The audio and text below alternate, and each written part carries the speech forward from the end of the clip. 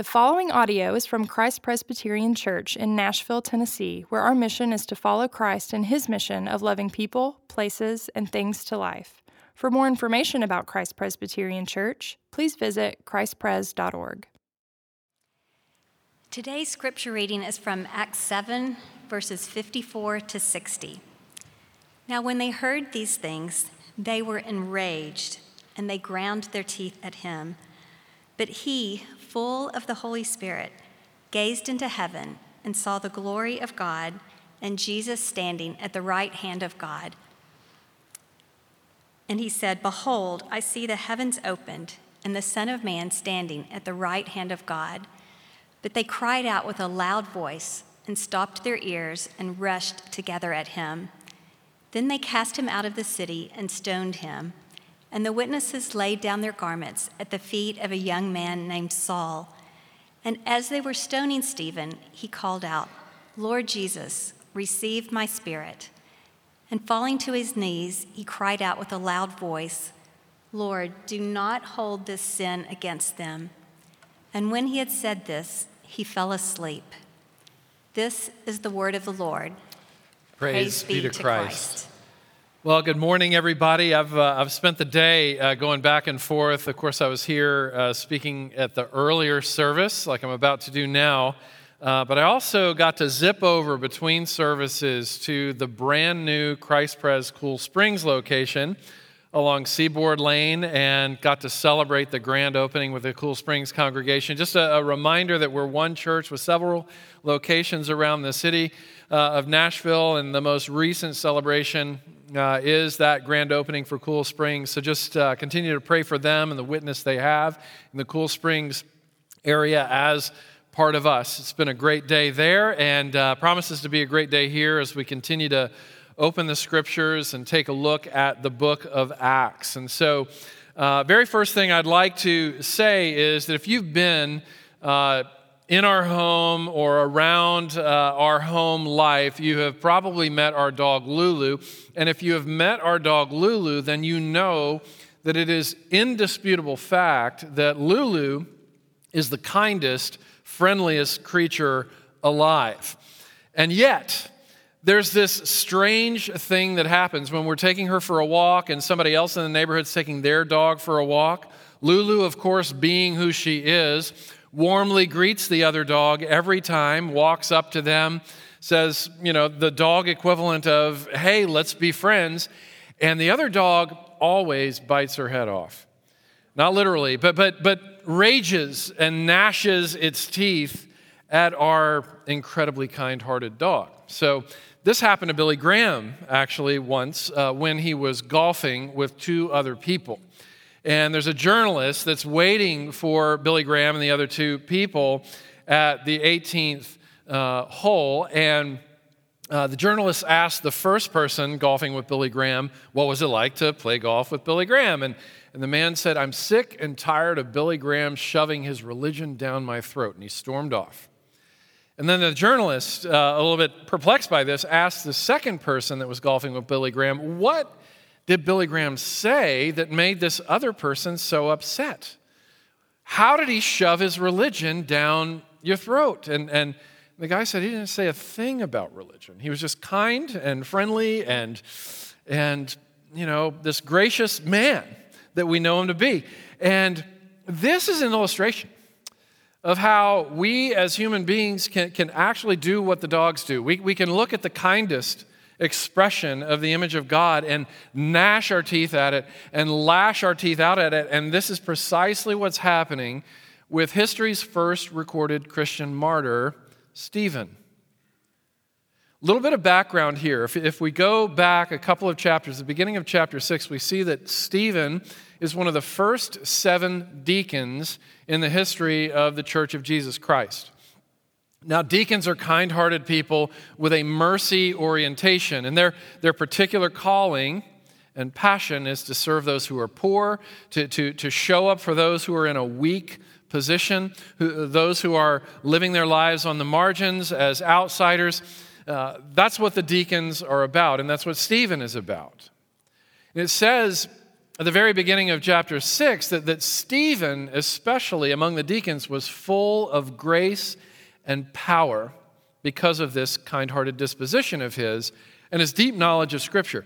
But he was, as we can see from the text today, hated and regarded as an outsider, kind man though he was. One reason was that he was a Greek, and everybody knew at that time to be on the inside of the religious community, you couldn't be a Gentile. He was also regarded by the gatekeepers of the religious communities as a threat. It says, again, early in chapter 6, that the gatekeepers could not withstand the wisdom of the Holy Spirit with which Stephen was speaking. And so they secretly instigated false witnesses against him who accused him of things that he didn't do. Speak against the law of Moses, speak against Moses himself. They set up a kangaroo court with no due process, with no justice, because they wanted to eliminate him because he was a threat. And it says here that the council or the Sanhedrin, the people with a lot of power, the elites, it says that when they looked at him, they saw that his face was like the face of an angel.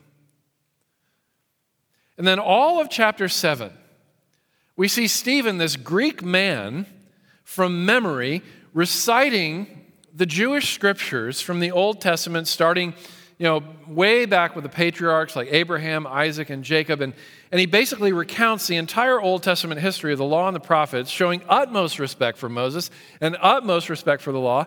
And he says this to the Sanhedrin and to the other religious gatekeepers: you've missed the entire point of the scriptures that you've known all of your life, because all of them point to Jesus Christ. Not only this, not only are you missing Jesus Christ, you killed him. You crucified him. You gnashed your teeth at him just like you gnash your teeth at me today. And then they eliminated him.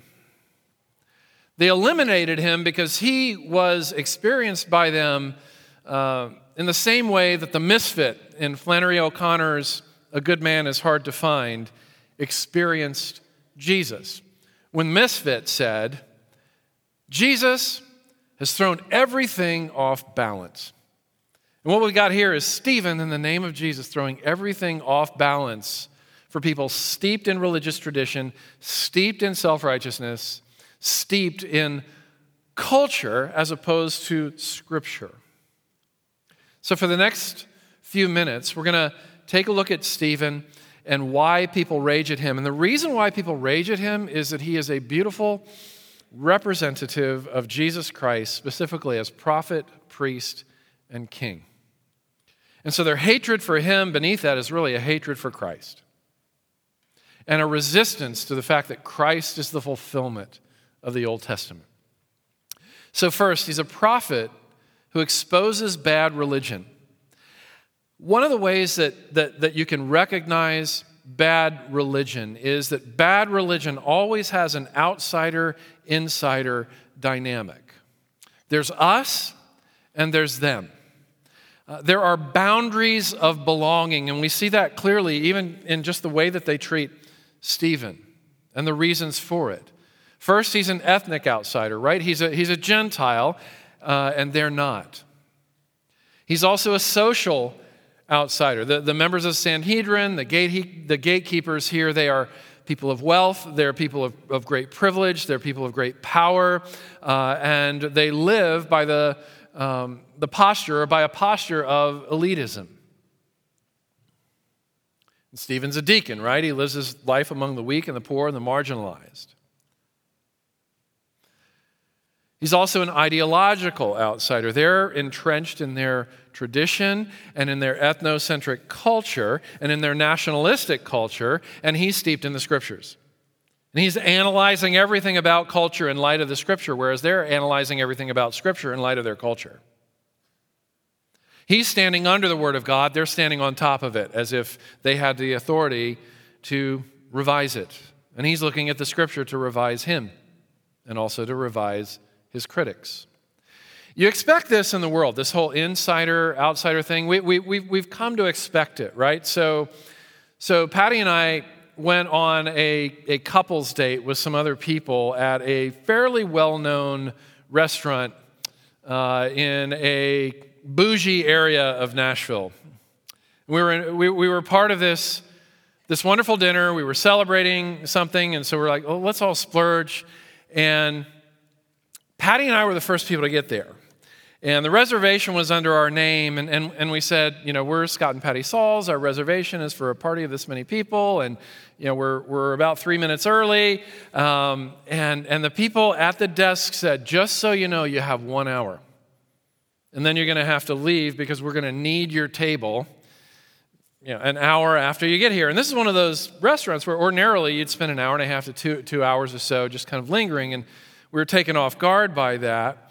And then the rest of our party started to show up, and it turned out that one of the couples in our party was a familiar couple to the people in the restaurant. And because that familiar couple was with us, everything changed. No more time limit. They originally assigned the intern to us, and they said, no more intern for you. You not only get our best waiter, you get our 3 best waiters, our 3 best servers. And they lingered, and they threw out the red carpet for our whole group. Everything changed because of 2 people that happened to be in our party who were pretty embarrassed themselves that the game changed because of them. Churches are not immune from this kind of insider-outsider reality. Tim Keller, well-known New York City pastor, wrote this. He said, people in churches can sometimes be even more touchy, more prone to bicker, more prone to gossip, more prone to bite and devour each other than your average YMCA. The average non-Christian body, he says, can be far more tolerant, more loving, far less biting, far less scratching, far less devouring, angry, and gossipy than the average Christian community. It's a fact, he says. Why is this? He goes on to say, it's because of the iniquity of our holy things. And what he means is, it's because of the things that we look to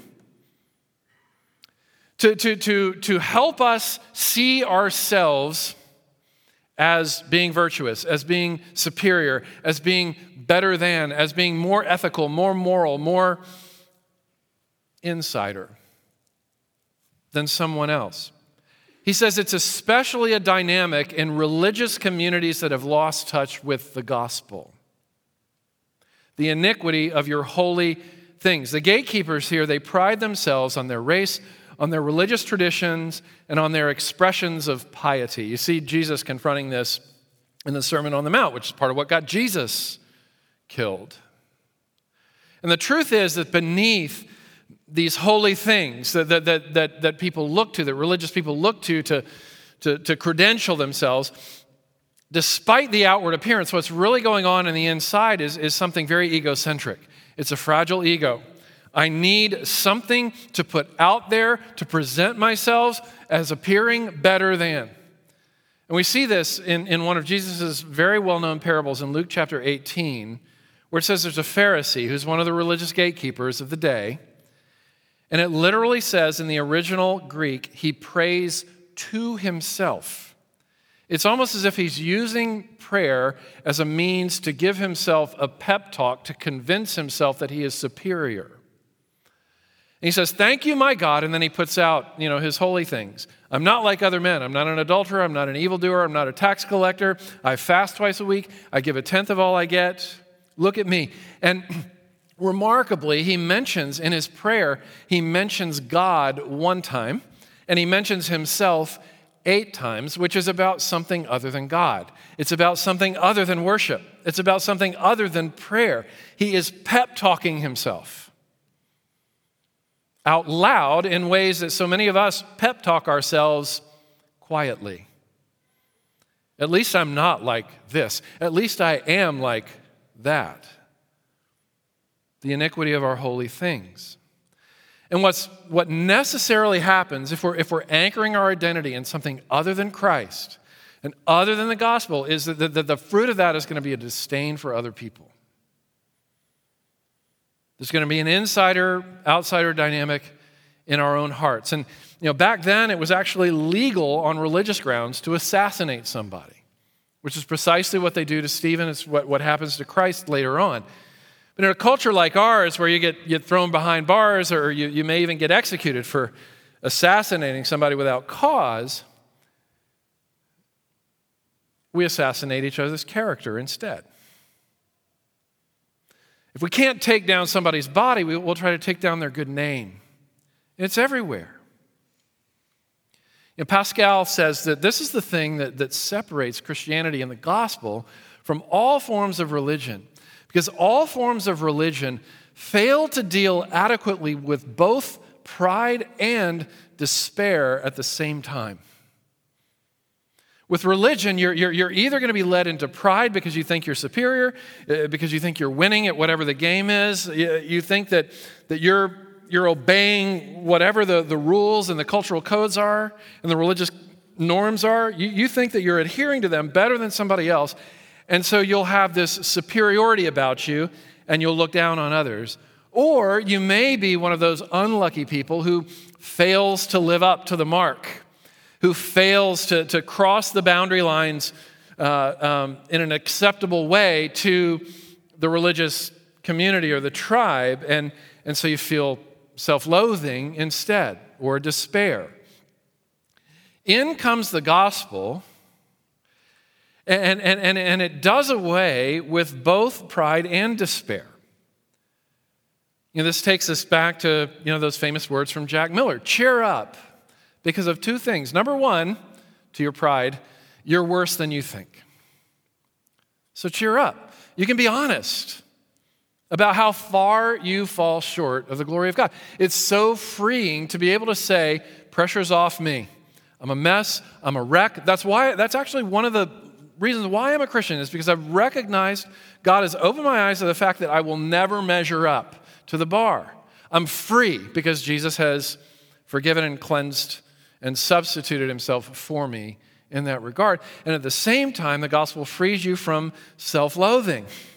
It frees you from despair of falling short, because what you're not, Jesus was for you. He lived a perfect life. He died a substitutionary death. He paid the penalty for your sin and for your unrighteousness and for your failure to live up. And so both pride and despair are taken care of under Christ in ways that religion never can. So he's a prophet who exposes bad religion, but he's also a priest who's kind to everybody. So Stephen is pushed to the outside here, and he's pushed to the outside in a very aggressive, nasty, hurtful, injurious way. And what's so remarkable here is the way that he responds. He doesn't strike back. He doesn't rage at those who are raging at him. He does speak truth to them as a prophet, which we just looked at. The ministry of the prophet is a ministry of disruption, to agitate the status quo in order to drive people back to the gospel of Jesus Christ. He throws everything off balance.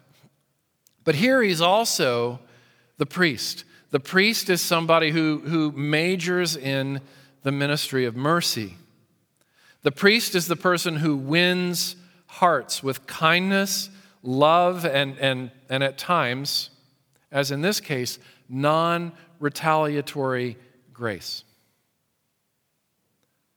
He responds to hatred with love. He responds to injury with pardon, to pull some words out of the prayer of St. Francis that we often recite here in our liturgy.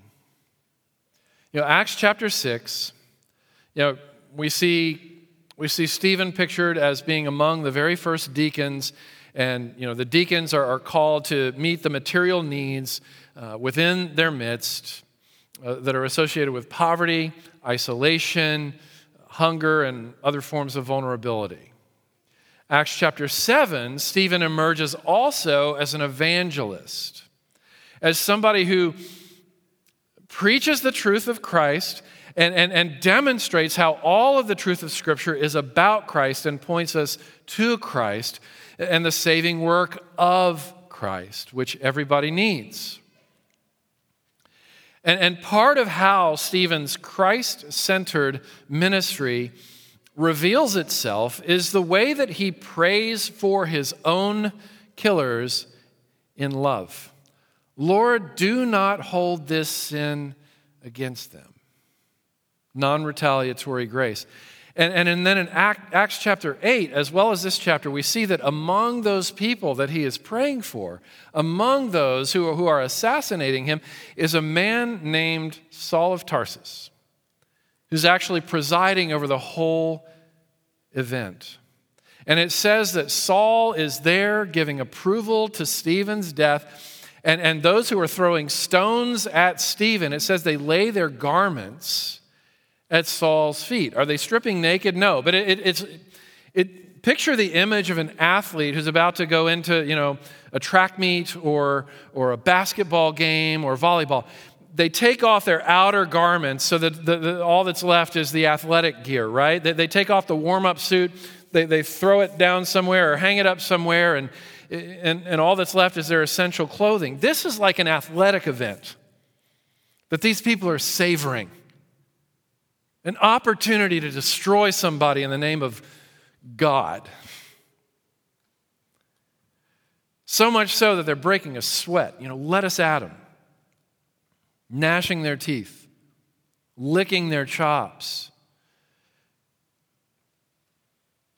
Saul's giving approval to his death, even as Stephen is praying for Saul and the others, Lord, do not hold this sin against them. And then in Acts chapter 9, remarkably, we see the answer, the first answer to Stephen's prayer, that the Lord would not hold it against him, is when Saul of Tarsus is converted to faith in Christ. And Christ says, Saul, Saul, why do you persecute me? So identified as Jesus with Stephen's suffering that it's as if it's being done to Christ himself. And Saul of Tarsus becomes a new man, having met the risen Christ, and we get Paul the Apostle from that and a third of the New Testament, remarkably. Saul's conversion in Acts chapter 9 becomes God's yes to Stephen's dying prayer in Acts chapter 7. It's interesting that the word for martyr in the original Greek is interchangeable with the word witness. So often, not only in the Bible, but throughout history, the most fruitful Christian witness has been forgiveness in the face of opposition, kindness in the face of antagonism, love in the face of hatred and discord. We all want this kind of person in our lives, right? This kind of person who's like our dog Lulu, who just, you bite her head off, but then she just forgives and forgives and forgives and just warmly approaches you again and again and again, inviting friendship, inviting belonging. We all want those people in our lives. That's why Ted Lasso is so popular, right? That's why Mr. Rogers is so popular again in this climate of outrage that we're in. The problem with Ted Lasso is that Ted Lasso is fiction. But is he? Y'all may have seen this a couple of weeks ago. Jason Sudeikis, who plays Ted Lasso in the Ted Lasso series, is on Saturday Night Live, and in his comedic monologue, he says, I'm really surprised about the success of the show Ted Lasso, because Ted Lasso is about two things that Americans hate: soccer and kindness. I think, this is humor, right? And I also think it's self-defeating. If any of you were at the opening game of the Nashville Soccer Club, they didn't even have a name yet. But the interest was so significant that they had to have it at Nissan Stadium where the Titans play, and it was full all the way to the rafters. So Americans don't hate soccer any more than Americans hate kindness. We don't hate kindness. We're just afraid sometimes to be kind because we don't want our heads to get bitten off.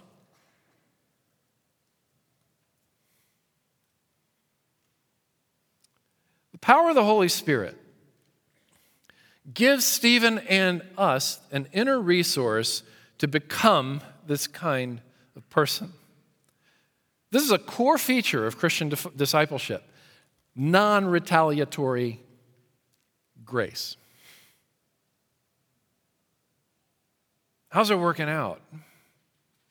How's it going? Refusal to actively participate in outrage culture. How's it going, followers of Jesus? He's a prophet who exposes bad religion. He's a priest who is kind to everyone.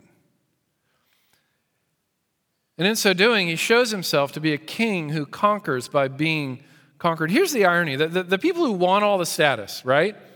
People who have all the status and want to keep the status and want to protect their status disqualify themselves by their zeal to hold on to status, which exceeds their zeal to hold on to what's true.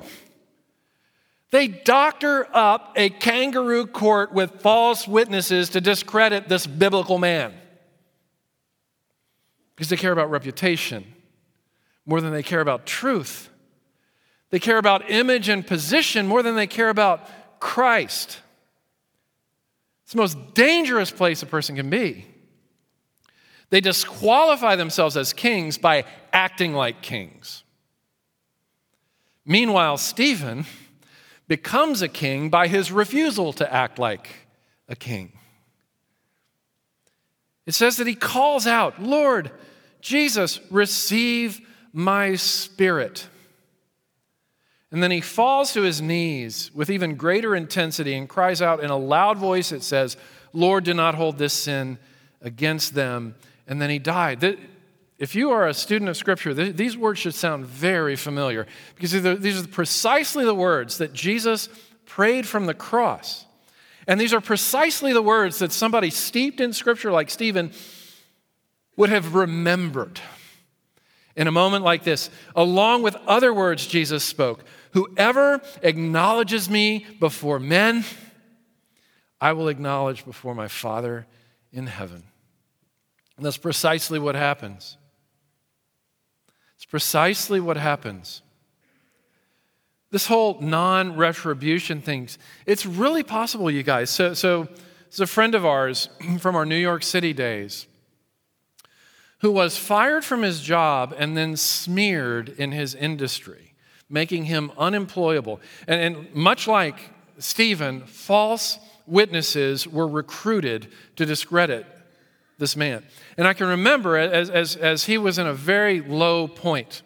He's married, had 3 kids in a very expensive city with no job and with no job opportunity in his area of expertise. And I snuck up behind him at the beginning of church one Sunday and I said, "Look, how about you and I go to your old office building in the middle of the night tonight? I'll bring the torches and we can set the place on fire." Right? And he's like, 2 things. Number 1, thank you for your empathy. Number 2, and then he looked me square in the eye, serious as a heart attack, and said these words, "No retribution." No retribution. Sometimes you meet people for whom the world is not worthy. How do you become that kind of person? The clue is right here. Stephen fixes his gaze into heaven and saw the Lord standing. Standing. Who stands? A defense attorney stands before the judge, as Jesus always stands before the Father for his people, defending us, guilty though we may be. Defending Stephen, guilty though he may be. There's also the prosecutor who stands against perpetrators of untruth and injustice, which is also what's happening. It's as if Jesus is communicating to Stephen, let there be no mistake, you are not the one on trial here. Those who are seeking to assassinate your character and your person, those are the people who are on trial right here. Right now, you're the only one who sees it, but one day all the world will understand who's really on trial here. Keep your gaze fixed on Christ, the Lord would say to Stephen. The other thing about standing is it's a posture of honor, right? We go to a concert, we stand for the music, out of respect for the band and out of respect for the art form. In a court, the judge enters the room and somebody says, all rise, and everybody rises out of respect for the honorable judge. A dignitary enters the room, everybody stands. If you're in the South, a woman shows up at the table and all the Southern gentlemen stand out of respect and honor for her. When we sing songs of worship, we stand. Here we have Jesus. We have everything reversed. We have Jesus again throwing everything out of whack. We have the Holy One standing up for a sinner. Behold, the honorable Stephen. This is my beloved Son, with whom I am well pleased. You mess with him, you got to go through me. It's not going to work out well for you. He's not on trial. You're on trial. Why do you persecute me? But even then, Jesus would demonstrate mercy to Saul of Tarsus, who's not only among the scoffers, he's presiding over the whole thing. That's the gospel that Stephen understood. And that is what Stephen had. The awareness that Christ had prayed about him, about Stephen, Lord, do not hold this against him. And Stephen was a yes to Jesus' prayer in the same way that Saul of Tarsus became a yes to Stephen's prayer, so that we could all have a seat at the table where there's no time limit. It costs you nothing except for your pride and your self-loathing. You've got to give both of those things up. That's what it costs for you to dine at the most expensive table in the history of the world. You've got to give up your pride and you've got to give up your self-loathing. You've got to cheer up because you're worse than you think and you're more loved than you think in Christ. Helen Cummings, one of the longtime members of our church, observed once to me in a private conversation, isn't it remarkable that when we come around the Lord's table, the only menu that has the prices on it is the one that Jesus is holding? Come without cost to the table of grace. And there's no time limit because there's somebody at the table that's familiar to the owner of the table and to the owner of the feast. Because of Christ. You don't just get crumbs from the table, you get a seat at the table. You don't just get acknowledged, you get honored. When you come to the table, imagine Jesus standing for you, because that's precisely what this is. It's a great reversal. It's what grace looks like. You're given the status of a royal. You are given the red carpet. Not because you deserve it, but because Jesus has achieved it for you. And so that's our introduction to the Lord's Supper. And what a glorious introduction. The most expensive meal that you will ever have, and it costs you nothing.